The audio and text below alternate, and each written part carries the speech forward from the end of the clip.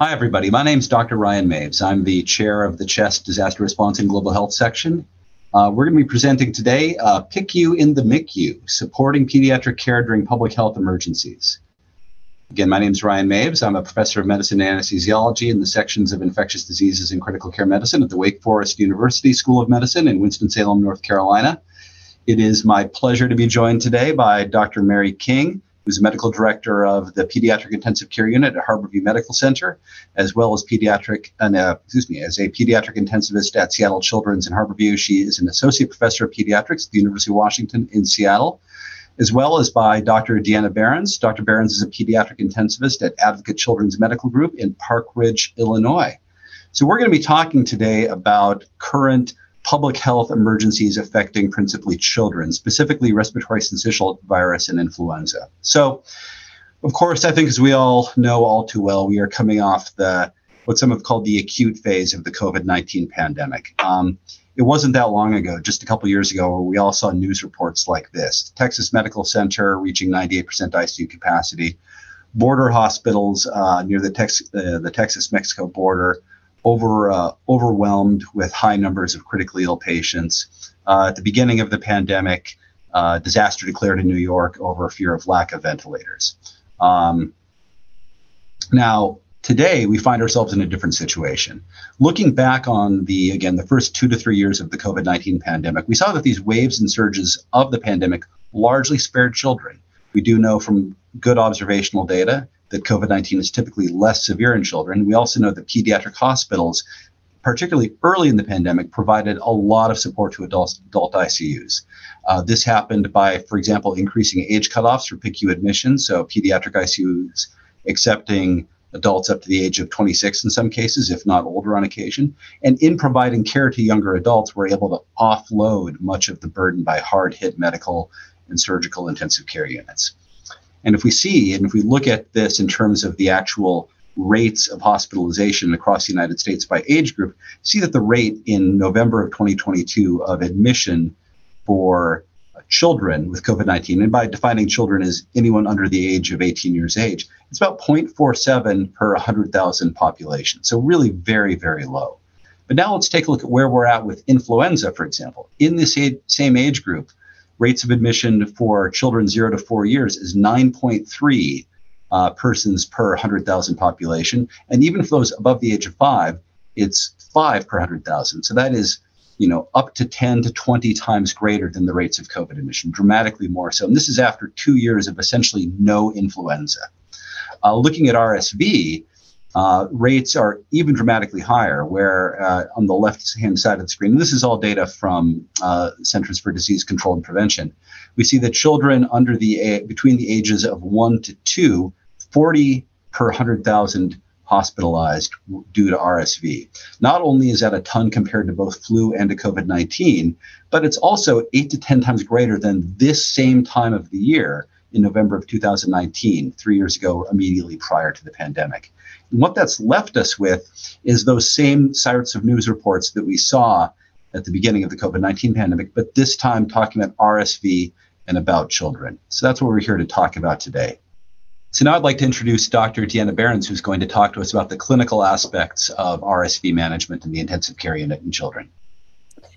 Hi, so my name is Dr. Deanna Behrens, and I am a med-peds intensivist in the Chicago area. I only do pediatric intensive care right now, but I remember in the adult surge, as Dr. Maves was saying, we were helping to take care of the adult patients.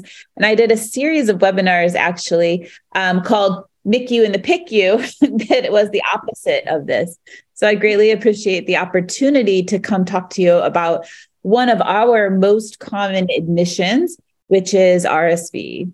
So the first thing for RSV is that almost every child in the world is exposed to RSV by the age of 2. And most often it's just viral URI symptoms, some runny nose, things like that. But in a third of patients, it can actually move to the lower respiratory tract and cause bronchiolitis or pneumonia. We know that about 2 to 3% of infants are hospitalized with RSV, and up to 5% of children who are hospitalized are intubated. And in general, the smaller a child is, the more at risk they are for having severe disease. And it's just mechanics and physics. So when we think about resistance in a tube, resistance is proportionate to, radius to the fourth power. So the smaller the child, the more likely you are to have an increased resistance. And it's kind of interesting because we look at least in our area, we think about having this virus appear in different months. So if you are in the Northern Hemisphere and you're born in October or November, then when you are exposed to RSV, you're going to be pretty young and you're going to be more vulnerable because you have increased resistance in the tube and you have poor respiratory mechanical reserve. Now, if you're born in something like May or June, then by the time you see your first RSV season, you might be bigger and stronger and do better with that. So that's in general in part why we see some severe or more severe disease with kids who are younger. One of the good things about RSV, though, is that it is self-limited. And there is a very low mortality rate in the United States, although worldwide it can have a large contribution to childhood mortality. However, it remains high resource use for the hospital too. So I just wanted to go over a couple of the manifestations of RSV because as an adult physician or the adult physicians who this audience is for, you likely don't see RSV very much, especially for bronchiolitis. You're more likely to see RSV with pneumonia or with triggering asthma infection, something like that. But for RSV, we know, again, severe RSV risk factors other than small age are prematurity, chronic lung disease of prematurity, and then there's certain types of hemodynamically significant congenital heart disease, immunodeficiency states, some neurologic and neuromuscular conditions. And then there's some modifiable risk factors like low birth weight, maternal smoking, all those things like that. The reason so we do have a medication that we call Synagis, which is a monoclonal antibody that we give to infants with high risk. But that's why we give those particular infants this particular antibody or the monoclonal antibody, because they are at the highest risk for having severe outcomes with RSV.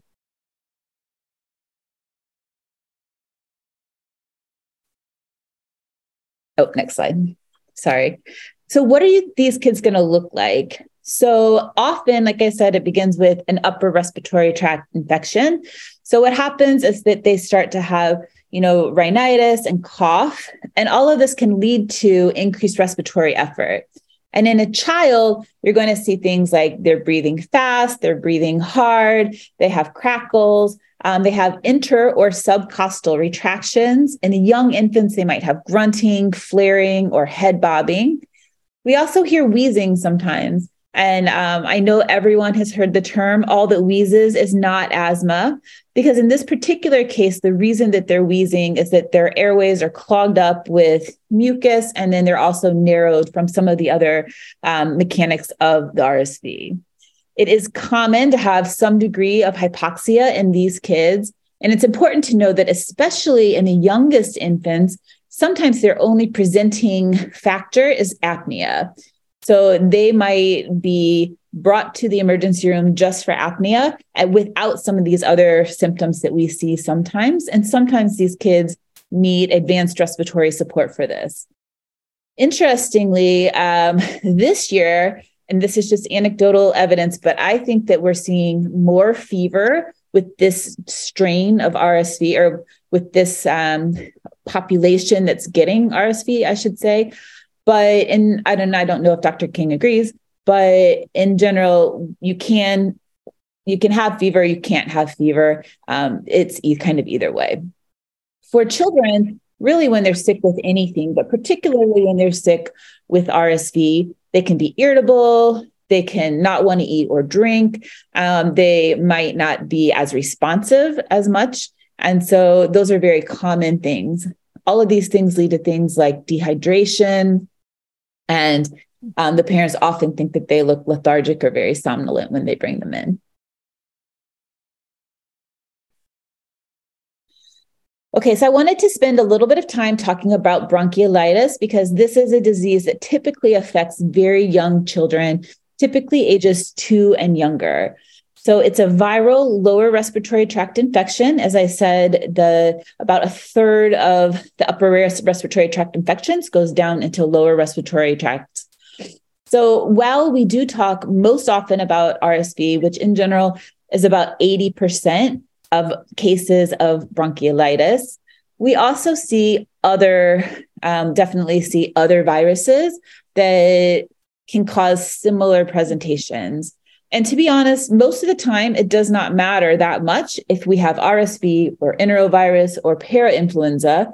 The caveat to that is if your community has high rates of influenza, that's something that we might want to know about and treat for, because we do have a medication to help us treat influenza, and we don't have a medication that we regularly use to help us treat some of these other viruses. So just kind of going on, I'm going to put it in words and then I'm going to put it in pictures in the next slide, because if you're like me, you're a visual learner. But what happens is that after it infects the upper respiratory tract, it moves down and you get all kinds of things like this epithelial sloughing, a bunch of edema, a lot of mucus. Like, I can't emphasize how much mucus some of these tiny babies are able to produce. And that leads to that airway narrowing and obstruction. And as we talked about, that can lead to the wheezing that we hear. Additionally, they cough a lot. They can breathe pretty fast.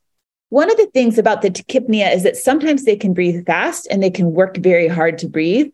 But this past respiratory season, I've also been seeing a lot of what we call like our comfortable tachypnic kids who are just sitting there breathing pretty fast, but it doesn't seem to bother them. They're smiling, they're looking at you, they're just breathing fast.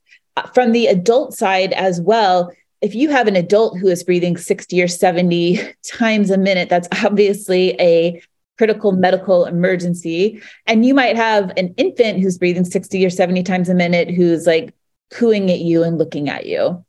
So keeping in mind the different vital signs that we expect for different age groups is one of our hallmarks of pediatrics. So they also can get distal air trapping that can cause hyperinflation, and then they can cause localized atelectasis. And with all of that, you can further get mismatch of ventilation and perfusion that can lead to that whole vicious cycle with further increased work of breathing and hypoxemia. So this one, I just wanted to show you kind of what a picture of what some of this looks like. And I wanted to point out that these are not my slides. I did not come up with it. There is a fantastic website that I recommend to our residents and students quite often, and it's called Open Pediatrics. And I put that in our references at the end. And they have a couple of great videos that go over this kind of disease process. So you have all of what we said before, but you can kind of see how that airway plugging and pooled secretion can lead to different localized areas of atelectasis versus air trapping, which is the reason that I put that one in. So that's what's going on in all of their lower airways and the very distal airways. And that's what these infants are trying to overcome with all of the other stuff that they're doing by coughing all of that up, by wheezing. It's making them breathe harder and faster, all sorts of things like that. Okay. So one thing that is one of my pet peeves is this phrase, like, if you look it up on the internet, it says it peaks by 5 days. I put that in quotes because in my experience, once a child gets into the ICU, they do not peak at 5 days. That all bets are kind of off for that. The reason that I put that in there is that parents and some providers continue to say that. And then when a child is at 5 days, 6 days, 7 days, 8 days, and they're not getting better, the expectation is different than what the parent is seeing. And that can be really difficult for the parents to reconcile this when they have this magic number of 5 days that they're going to treat. Physical exam findings, of course, can be consistent with all of those things that we already talked about. It's important to know that I could go in and listen, and 5 minutes later, somebody else could go in and listen, and they might sound different. Maybe the baby coughed, maybe the baby mobilized some of the mucus, maybe somebody came in and suctioned them. And so you can have physical exam findings that change fairly frequently with these kids as well. I will say that the AAP has a lot of recommendations and has a very good article that I put in the reference section as well. It is a clinical diagnosis. So as I said, we don't have medications to take away many of these viruses. And so there's not a lot of point to viral diagnostic tests. And then the chest x-rays, honestly, are very rarely helpful for some of these kids. But that being said, I will say in a lot of places, we still do chest x-rays and we still do the viral diagnostic tests. In part, it's for local hospital and regional cohorts to see like what the epidemiology is of some of these viral illnesses. But in general, in the average kid, you do not need these sorts of things to diagnose RSV. You can diagnose those clinically. So what are some of the goals that we have for these kids? So really, these are the goals. So supportive care. So as I said, it's a self-limited disease. And if we are able to support them through this, almost all babies do okay with this. There is some debate or some correlation versus causation about children who have had severe RSV infections and asthma or other kind of respiratory things later in life. But you don't have to worry about that as somebody who is considering taking care of a child during the acute phase of bronchiolitis. So for supportive care, what we mean is providing them oxygen or advanced oxygen support as needed, things like suctioning, making sure that they are getting some nutrition, which might mean a nasogastric tube, making sure that they are well hydrated. Because they are so tachypnic and they have a lot of secretions, it's very easy for these children to get dehydrated very quickly. And then we do not need them to have perfect oxygenation. So sometimes in the ICU, I will even accept goals of 88 and above for some of these babies. They also say the AAP will say that you do not have to put supplemental oxygen on at all for children who are saturating 90 and above. And for kids who are on the floor or sometimes in other places, you can even spot check their oxygen. You don't necessarily have to do the continuous oxygen monitoring. Of course, once they get to the ICU, 100% of our kids are on that kind of monitoring. Okay. So some of the typical practices in the PICU, and I believe that we'll likely talk about this later in the discussion, would be high flow nasal cannula, which I know is being used in the adult side as well. But we use it in a different way in a child. We're not going to put an infant on 20, 30, 40, 50 liters per minute of high flow. We typically max out at about 2 liters per kilo for these infants. Studies really don't bear increasing it beyond that. We do not necessarily know how much 2 liters per kilo translates to like a, surrogate for PEEP or something like that. So the next thing that we often do would be to put them on the non-invasive positive pressure ventilation. And we have a couple of different forms that we typically use in our ICU, but often we'd put them just on a straight NIV pressure control mode. I think that that's something that you don't do quite as often in the adult side, but I would often put them on like a rate of 30 or 40 and then put them on pressure control over PEEP, whatever oxygen they need to keep their saturations above my goal. And then that tends to help them with their work of breathing and with their tachypnea. Now, if you read the AAP guidelines on the bronchiolitis, they say that suctioning is controversial and some of them may or may not benefit from it. But I will say in our PICU, 100% of these kids, at least we try suction. And from a clinical standpoint, we often see a great improvement after doing particularly deep suction. So we don't want to do it too often because you can have irritation and damage to the nasal mucosa. But sometimes we can really help the child out by doing targeted deep suction, and then nasal suction as needed. Chest physiotherapy we often do because these children may not be strong enough to cough on their own. And certainly we can't tell a little 2-week-old infant, hey, cough up your mucus and get rid of that. So we have to do that for them. Albuterol is also something that we don't use all that often in the ICU in the management of bronchiolitis.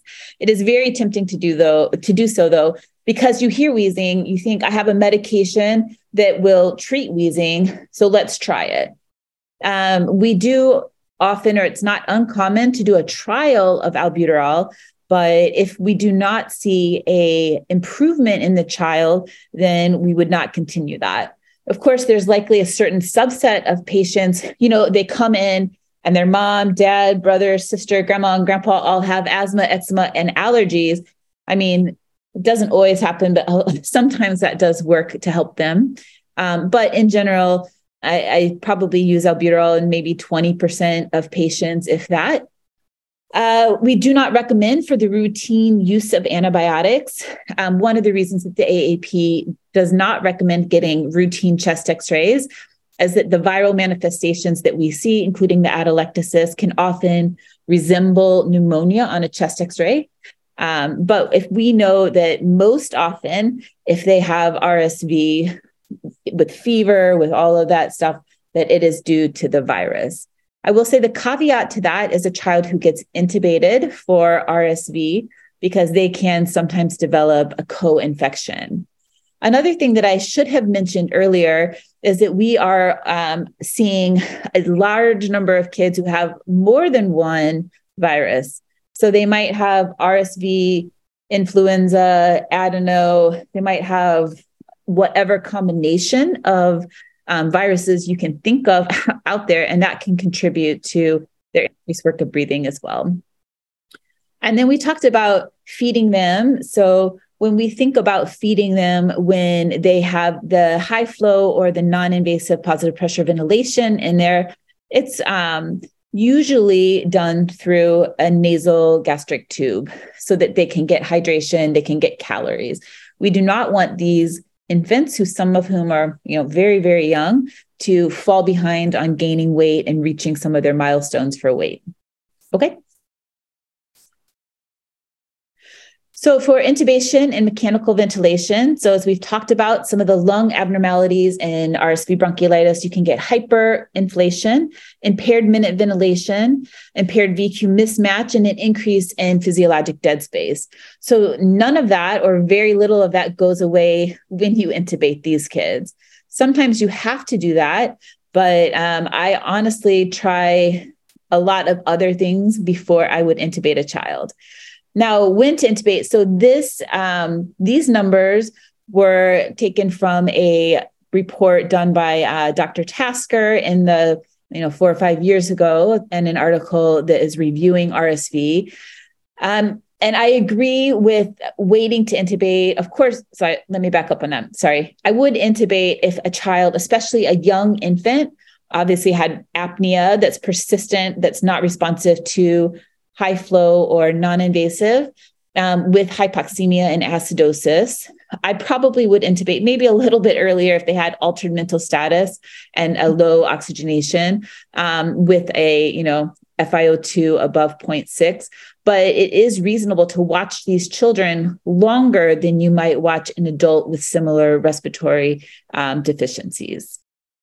And again, that's because it is a self-limited disease.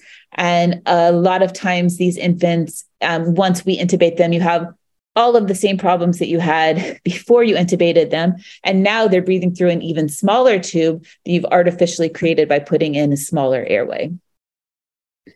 Okay. So some ventilation strategies. So I will say that when I do intubate or when I do place a child on non-invasive, a lot of this is done just at the bedside, seeing what this child responds to, as you would do for an adult as well. But in general, I'll probably start, depending on the age and size of the child, at a respiratory rate around 30 to 50, at a tidal volume around 6 to 8, at a PEEP around 5 to 10, depending on what their degree of hypoxemia is. And in general, I try to keep their goal peak pressures obviously as low as possible. But if they start to get above the 30s, above 30, 32, 34, whatever, I might consider a different form of oxygenation and ventilation, like the oscillator. There's a little bit of, let me rephrase. There is a lot of debate in the PICU world about the use of the oscillator just in general and when to apply it. But in these particular infants, we consider it when their peak pressure is getting a little high. The other thing that I will say is we in the pediatric world do use the OI, or the oxygenation index, or oxygenation saturation index, more so than I believe that you do in the adult world, where you use the PaO2 to FiO2 ratio. So for those who are less familiar with the term, the oxygenation index, I always teach it to my residents as what you give over what you get. So you are giving an FiO2 and a mean airway pressure, and you are getting either a PaO2 or you're getting a oxygen saturation. So we look at those numbers, and the higher the number, the more support that they are needing.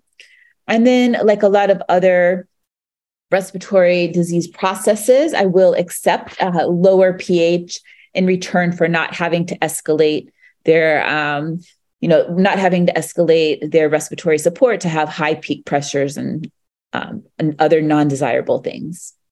Okay.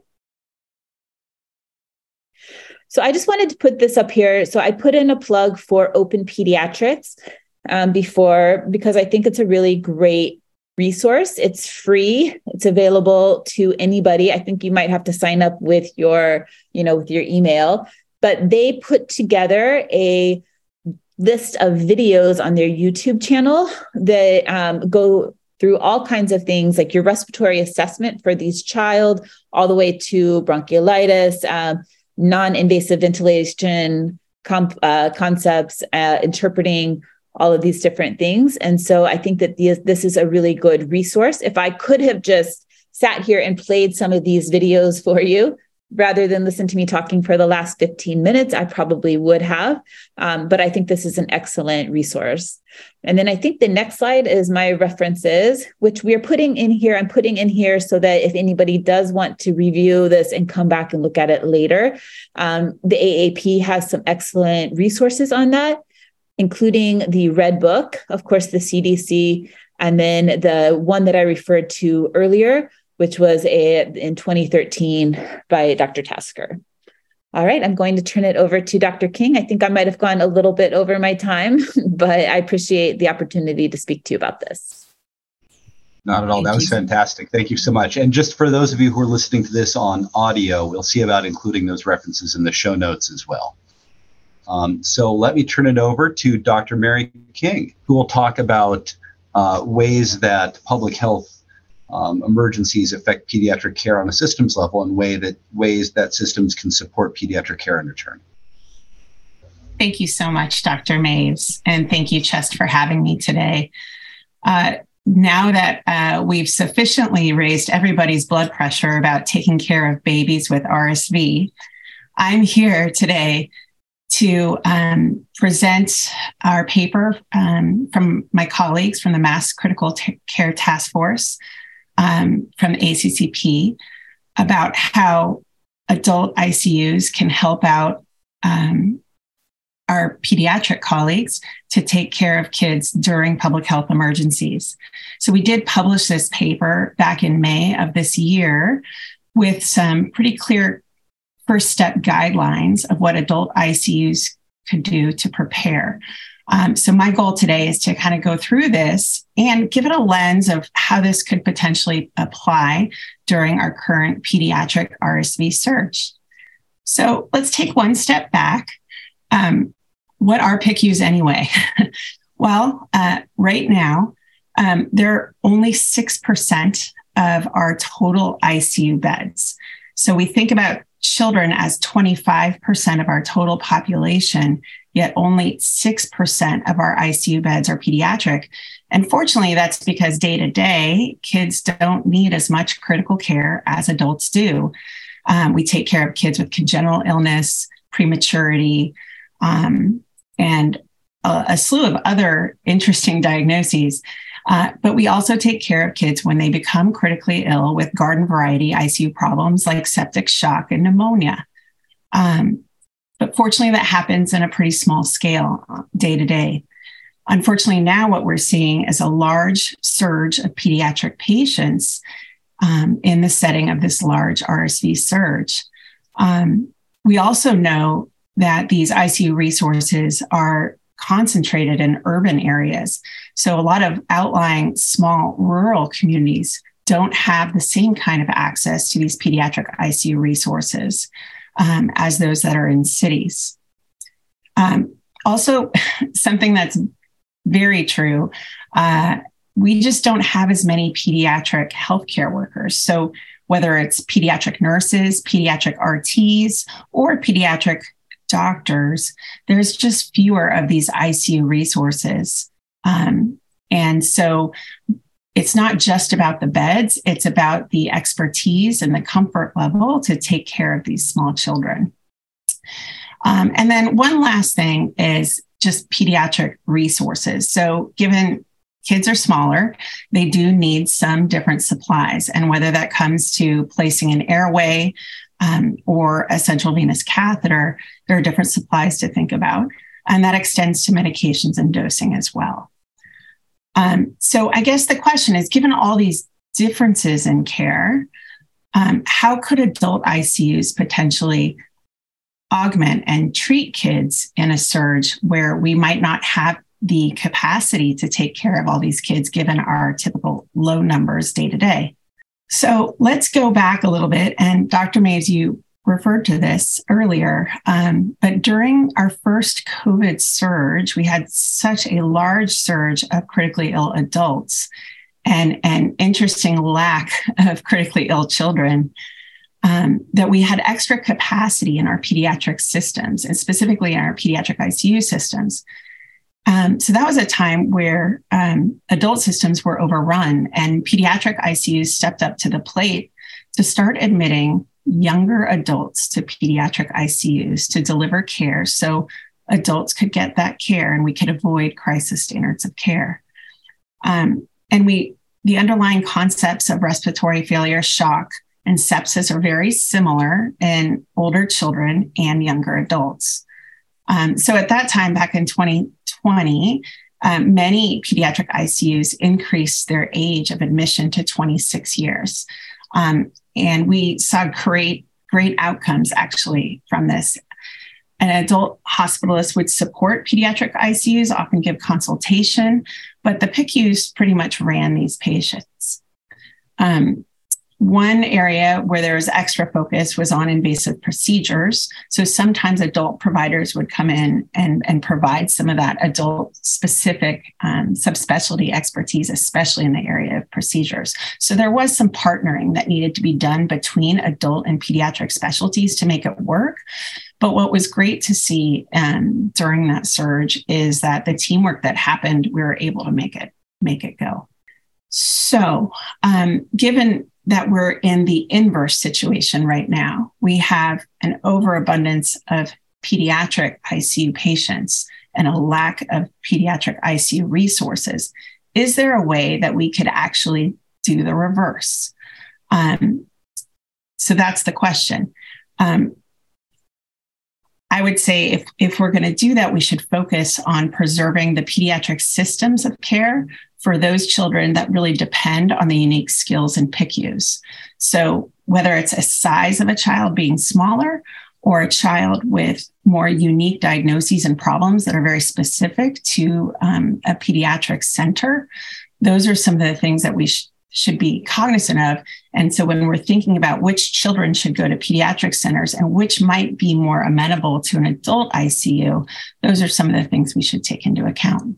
Given these considerations, I had the good fortune to work with my colleagues at the Mass Critical Care Task Force from ACCP, and we convened a group of pediatric ICU and adult ICU docs together to come up with what we think would be the reasonable first steps to take when thinking about changing ages or sizes for an adult ICU patient in the setting of a pediatric surge. And so we broke this down into conventional, contingency, and then instead of crisis, we actually use this next term, critical clinical prioritization. And so we're using these terms to think about, well, which tier are you in? How bad is your surge? And what might you need to expand your ages to? So in regular day in, day out care, adult ICUs in conventional times take care of 18 years and older. And then they also just use typical ICU criteria. So as a first cut for contingency, we're recommending adult ICUs consider admitting patients 15 years and older, given that the equipment size, medical dosing will generally be the same as in adults. It's also consistent with our trauma system practices. So that would, and when you're considering age, 15 years and older would be the first place where we would consider expanding that adult ICU admission criteria. As a second step, if resources are constrained to this degree, we would consider going down to 12 years of age and up, as well as over 40 kilos. And so we've included both an age and a size recommendation here, because really at the end of the day, it's going to come down to equipment size. Kids that are 12 years and older are typically big enough that they're bigger than the Broslow system measurement cutoff. And 40 kilos and up, typically you can use adult dosing for medications. So this is why we've arrived at this second recommendation for a second contingency age and size cutoff as that next level. One could apply these concepts to surge, to pediatric surge, even at lower levels. And so we would prioritize when it comes to size, thinking about those older children as more appropriate for adult ICUs. And so this is the first couple steps that we've recommended as a way to think about that. One thing that's really important is that every hospital is going to be different. They're going to have different MICU docs, different respiratory therapists, different nurses. And so it's important for each hospital during times of surge to have something like this in their emergency preparedness plan in terms of if you had to prepare for a surge for pediatric patients, what would be the steps you would take to do that? So we recommend incorporating this in your emergency preparedness plan. Next slide, please. So let's take just a little deeper dive on equipments and supplies. So for kids that are greater than 12 or equal to 12 and 40 kilos, typically the equipment is adult size. So an endotracheal tube, 6.5 to 7.0 cuff tube. And typically you can use a 7 French triple lumen central venous catheter. So you really don't need new supplies to prepare for kids that are 12 years and up. We also have similar indications for mechanical ventilation and placement of these lines. We have similar strategies for volume resuscitation, management of shock. We use norepinephrine as our initial vasopressor of choice. So many things that are actually similar between adult and pediatric critically ill patients. And then lastly, we also follow ARDSNet criteria for acute lung injury and ERDS management. So again, these fundamentals remain very consistent between the two ICU practices. And so that's why choosing patients that fall into some of these bread and butter categories would be a good first step. Next slide. So speaking of diagnoses, so this is not an exclusive list. This is really a list that we put together as a first pass. What would be potential diagnoses that are more suitable for an adult ICU setting? So we included things like septic shock, cystic fibrosis, sickle cell disease, post-organ transplantation, DKA, trauma, COVID-19. Obviously, you guys are familiar with that. And then even MIS-C. But you can see we've included diagnoses that adult ICU care providers really manage on a day in, day out basis in some of those younger adult patients. We also made a list of diagnoses that we thought were probably less suitable for adult ICU settings. Those are pediatric patients with complex congenital heart disease, active pediatric malignancy that really require a pediatric oncologist, chronic kidney disease and end-stage kidney disease that require a pediatric nephrologist, significant developmental delay that really requires a pediatric lens and approach and experience, and then some rare genetic diseases. Again, these lists are not comprehensive, but it's at least a first pass at how would we think about preparing for children. Which diagnoses should we start preparing for? Which ones maybe should we not worry about as much, because that's really going to be more appropriate for a pediatric center. Thank you. Next slide. There are some other important differences, however, one absolutely needs to consider, and we included these in our paper with really further discussion. So one of the important differences is just pediatric decision-making in general. It's a whole different process when you're getting consent from parents for children as compared to consenting a patient. That's one difference. But also there are nuances to patient visitation that are different. Having a parent at bedside actually improves the care of the child. Many times makes it easier for staff. So we have to think about that a little bit differently, even in times of a viral surge. Also, family support is essential. And end-of-life challenges can be different as well for children. And then lastly, and I touched on this a little bit before with some of the diagnostic considerations, but pediatric subspecialty consultation needs absolutely are critical to consider when thinking about what patient might be better served in an adult ICU versus a pediatric ICU. Next slide. This is one graphic that I borrowed from our manuscript in CHEST, which is really just a schema of what could an adult ICU team look like when taking care of a child. What we've done is we have a team led by an adult intensivist, but we've layered in a pediatric ICU consult team, essentially, that could work via phone, telemed, or on-site intermittently. And so having an adult intensivist that has access to a pediatric intensivist would be important.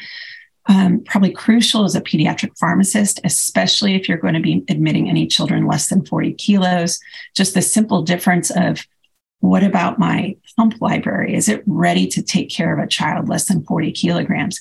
If that's something you're thinking you're going to need to prepare for, that's going to take a pediatric pharmacist and a little time to do ahead of time. And then also a pediatric critical care nurse that could consult with the adult critical care nurse to provide some of that pediatric expertise that sometimes is hard to put down on paper. Next slide. So I want to touch a little bit on just how would one actually implement a plan to surge children into adult ICUs? And how would we do it at a regional level? A one-off call is one thing, but what if your pediatric ICUs are so overrun that maybe on a systems level, we need to think about how do we access those adult resources? So this is a great opportunity to explain one structure that really has developed from COVID, and that's called the MOC, or the Medical Operations Coordination Center. This came from some of the early experiences in Italy and then trickled into the United States as we started responding to COVID during our adult waves. So some regions and states have developed a MOC in a way to level load the clinical burden so that not any one hospital gets a disproportionate amount of clinical burden so that it puts them into crisis. And the whole point here is to avoid anybody going into crisis standards of care. So if I were to want to implement a shunting older children to adult ICUs on a regional level, I would think about including both adults and children in a larger regional MOC. So include those adult and pediatric resources in the same data input and bed allocation system. In order to flex from adult to peds, as we did in our first wave of COVID, but then also potentially from peds to adults, as we could do right now during pediatric RSV surge. And the goal here, as I stated, is to utilize all the resources maximally to avoid crisis standards of care for all patients. Next slide. So I was going to give just one hot off the press example. I'm fortunate to live in Washington State because here in Washington, my colleagues did develop a MOC during our first adult COVID surge, and it's called the WMCC. That stands for Washington Medical Coordination Center. And so that has been a collaboration between our DMCC at Harborview Medical Center, as well as our healthcare coalitions and Washington DOH. And that had buy-in from the entire state, all the hospitals in the state, so that if a hospital could not admit a patient and they had called a number of hospitals, they would and been denied, they would call the WMCC, who would work on placing the patient in an effort to level load. So Washington has just completed the process of integrating pediatrics into the WMCC during this RSV surge. And the key element that we've included in our MOC is a pediatric SME that's embedded in the MOC so that the nurses answering the line that are responding to these calls can access an advanced pediatric provider for any specific expertise questions. And so here in Washington, we're using a PICU attending to serve as the pediatric SME in our adult and pediatric MOC. So the WMCC has gone live for pediatrics, and it's now allocating beds to pediatric patients across Washington State in an effort to level load. And this is after a primary pediatric referral center declines a patient because they don't have a bed. Pediatric consultation is still managed remotely by that primary pediatric referral center while the WMCC locates a bed. And the WMCC has that visibility of statewide adult and pediatric data. So they're placing children in both pediatric spaces, as well as occasionally placing older children in some of those adult spaces as well. So in summary, there's actually more similarities than differences when it comes to taking care of a critically ill child. And adult ICUs are well equipped to handle some of the older children for some diagnoses. We do need clear admission criteria and protocols. I advocate strongly for going to your emergency managers and to hospital leadership to try and come up with some clear criteria for your hospital, given your current resources. The goal is to preserve effective care for all children. And I also recommend considering a joint adult and pediatric MOC to distribute ICU resources across our entire population to avoid crisis standards of care for all. And that allows flexing between both ICU resources, both adult and pediatric, in either direction for current surges, but also surges in the future. Just want to say thank you so much to my ACCP colleagues for all the work that we've done together as a team, including pediatrics as part of the discussion, has been critical to being at the table here to advocate for our children. And so I just really appreciate it. I also really appreciate my colleagues at the WMCC who have really stepped up to lean into this problem of pediatric bed allocation. So thank you, everybody, for being here today. And thank you, Dr. Mays, for having me. Always a pleasure. And thank you both to you, Dr. King, and to Dr. Behrens for being here. You know, we have some time just to discuss. This is obviously a very, very complex problem that we're looking at. And, I think I'm an adult intensivist, obviously. And my understanding of RSV outside of the immunocompromised transplant population is, I think, primitive at best is probably the best way to put it. And so, you know, I do recall there are some settings where there are specific antiviral therapies for RSV. Can you think of any times, and if I could direct this to Dr. Behrens, where you might consider utilizing some of the admittedly limited antivirals currently available? Sure. I will say that it's very, very uncommon for us to even consider using antivirals in this patient population, particularly in a young child with bronchiolitis. There has been talk about using things like ribavirin. The AAP and the Pediatric Critical Care Societies do not recommend that, except for in cases of children with severe immunodeficiencies. I personally have actually never given that to a child. I don't know about you, Dr. King.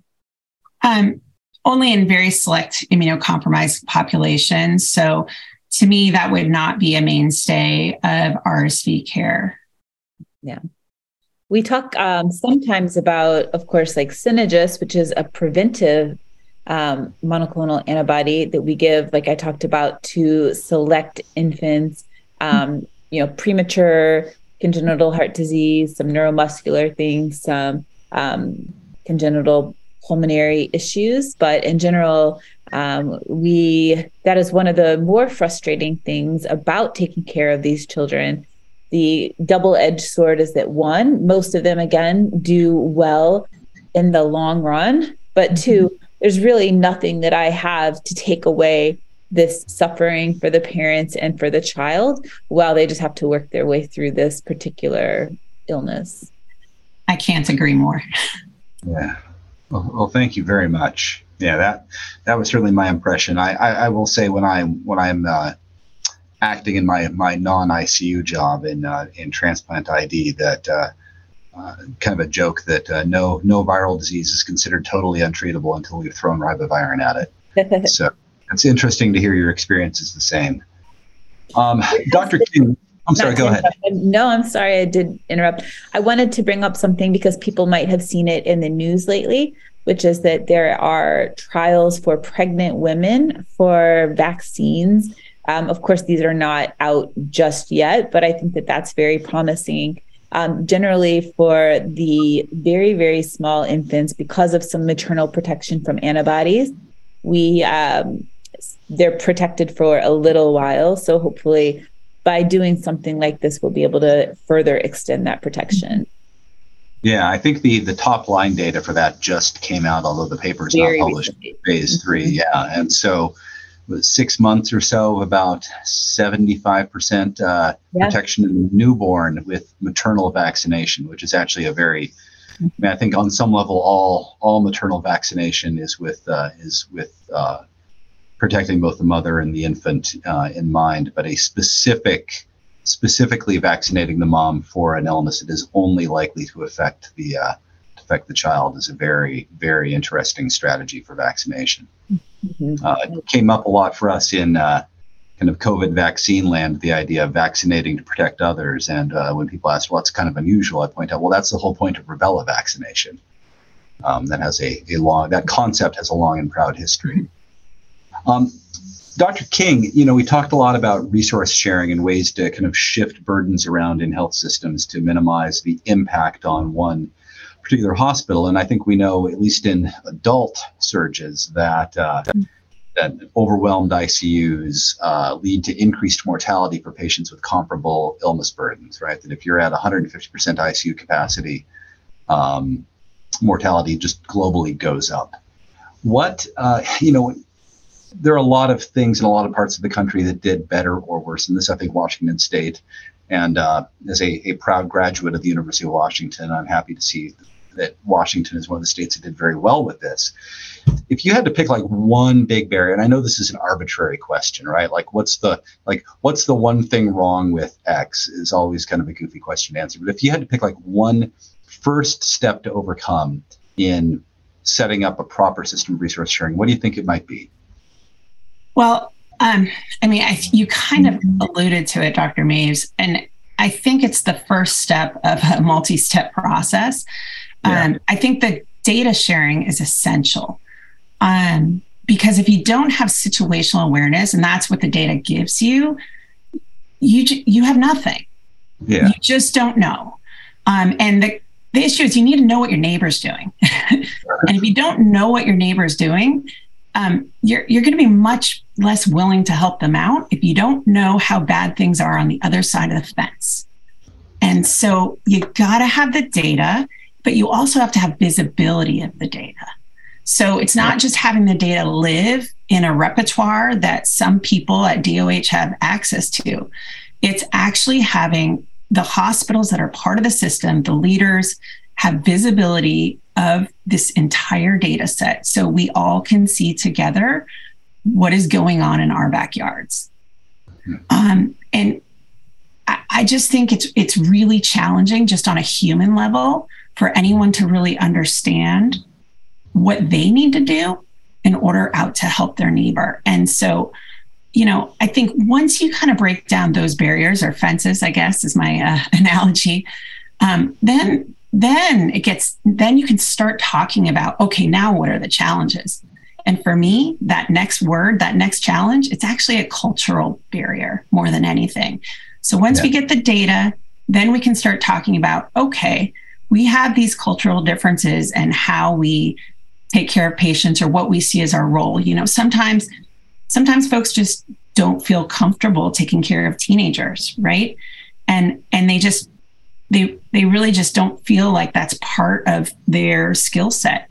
And so once they understand that there are kids potentially dying or getting care in an ICU care in a tent in a parking lot, their comfort level about their willingness to take care of a 15-year-old, I bet you that's going to change. Yeah. And I think, it's hard to talk about all that as just one word because you need the data.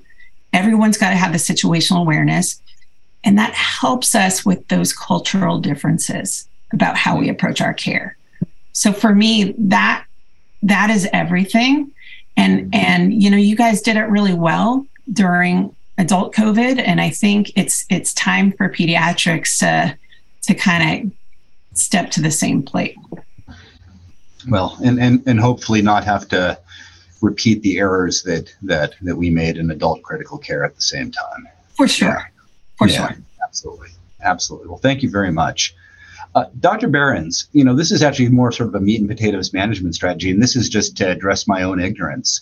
You mentioned that albuterol seems to be a little bit unsuccessful. Are there any other airway management strategies that you find? I mean, I don't mean intubation airway management strategies, but if airway obstruction is a major feature of the disease, and if I'm an adult intensivist who's trying to help take care of a child with bad RSV, and albuterol, I'm just going to burn through it, or it's going to be ineffective. What might I try? What would be a way I could manage some of the secretions? You mentioned chest physiotherapy, obviously. Any other pro tips, as it were? Really, it's don't be afraid to suction. For these children, a lot of them do respond to it very well, but you have to go deep, and they hate it. So a lot of the children, when you're doing the chest physiotherapy, tolerate that very well. And sometimes it puts the babies to sleep. It's like, gentle. And then you wake them up by trying to do the deep suctioning. People have used things like nebulized saline, hypertonic saline, Pulmozyme, all that sort of stuff. But it seems like from my experience and what the AAP recommends or talks about, and again, even the AAP has said, sometimes suctioning doesn't work because if you suction too much, you can lead to some damages as well. But doing suctioning as needed on a child who you can hear them, all the secretions pooling down there is extremely helpful. And then occasionally, a very cheap and easy way to, I often try just putting them on their stomach too. For a 3-kilo infant, it's very easy to prone them. And it's not necessarily evidence-based, I have to say, but sometimes it helps them out too. And unlike in an adult where, it takes when I worked in the adult ICU, they had literal teams of people going around proning people because those teams still exist. Kilos. Yes.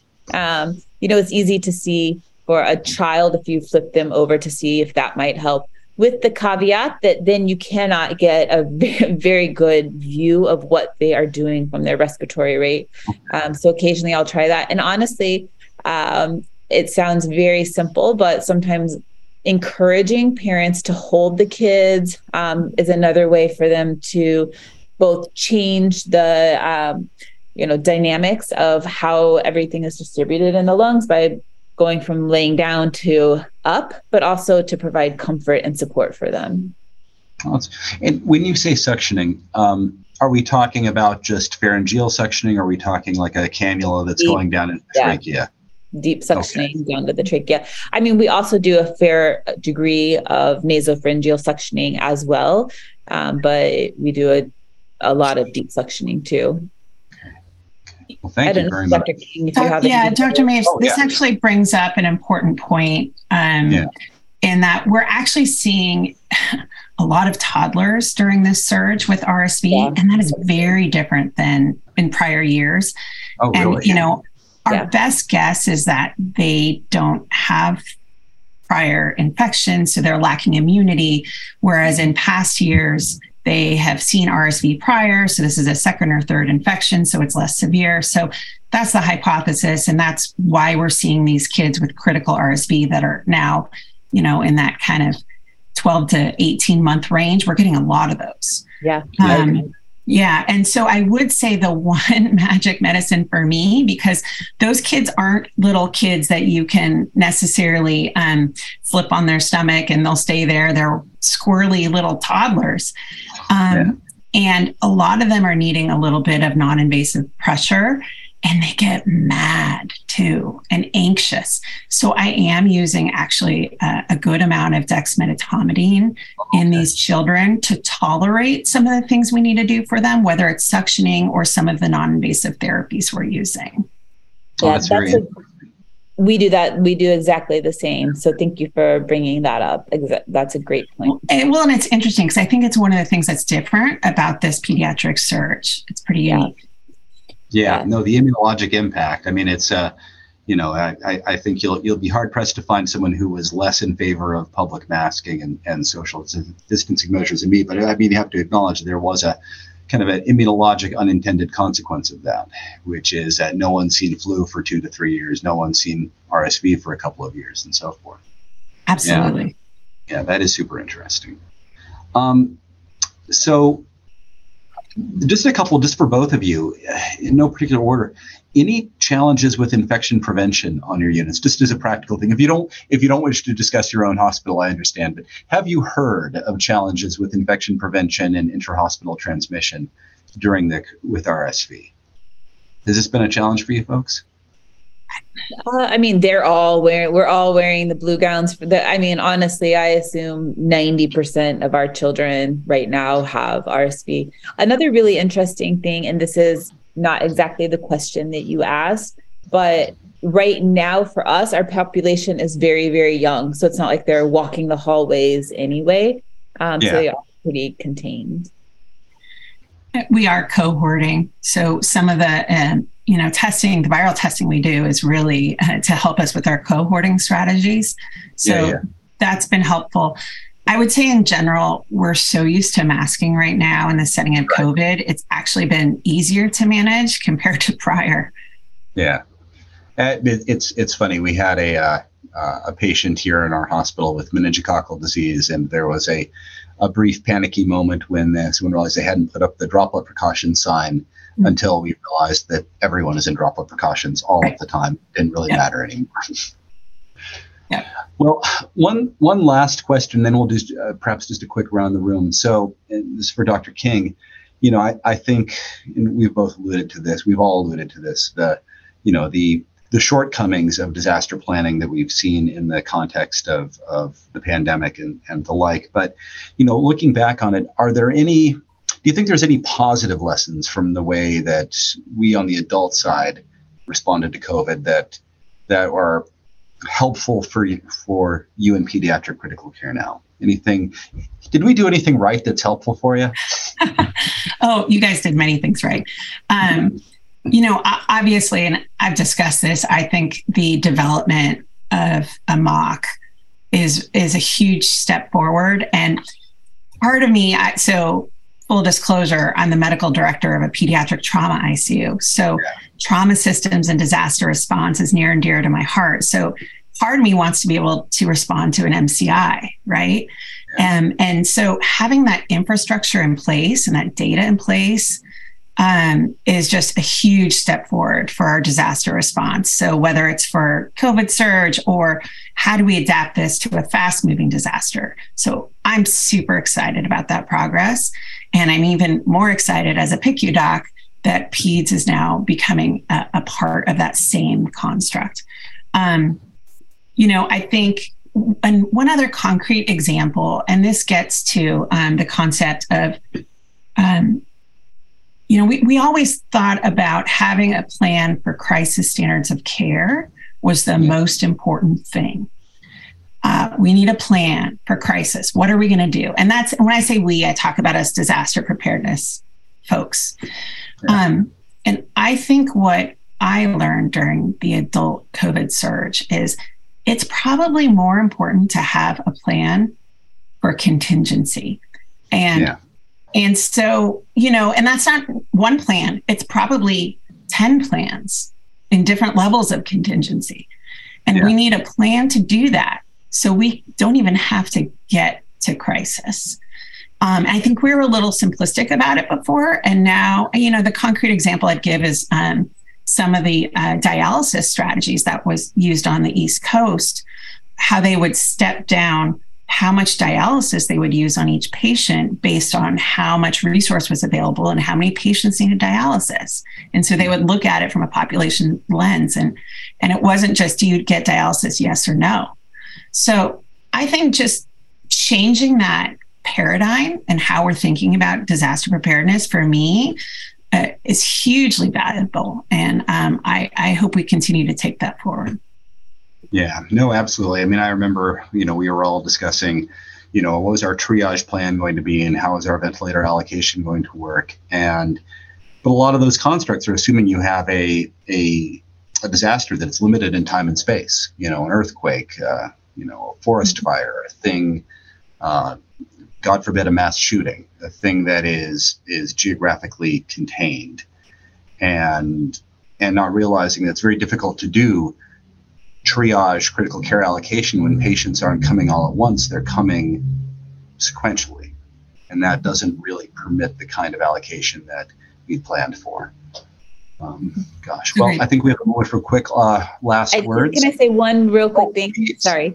I wanted to say too that I think that one of the things that I've seen both in the adult and the pediatric side during the thing is increased teamwork, which has been really nice. And not just teamwork in the hospitals, but like in our city where we have multiple ICUs, sharing resources, sharing knowledge, kind of like what you were talking about. If you don't have that data, like we had people literally say, well, if you don't have a bed, why don't you just call some more nurses in? Well, we don't have nurses to call them in. It's not just like that. But by knowing which beds are available in the city and the hospitals being connected through that was great. Mm-hmm. I do want to give a shout out to people who maybe don't always get that recognition, like the transport teams who have done, at least for us, a lot of our coordination, and they get beat up all the time because outside hospitals are frustrated. They're scared. They're not used to taking care of kids. They're trying to call for beds. There's no beds available. And it's very easy to take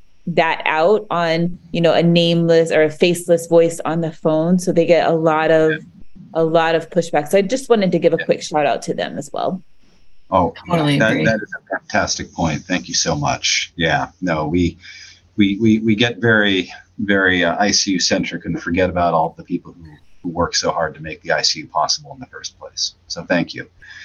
Well, I think that sounds like the perfect place to stop right there with an expression of gratitude. And I would also like to add that expression of gratitude both to you, Dr. Behrens, and you, Dr. King, and of course, the great CHEST staff who helped pull all this together. So thank you so much. On behalf of CHEST, I'm Dr. Ryan Maves, and thank you again and stay safe.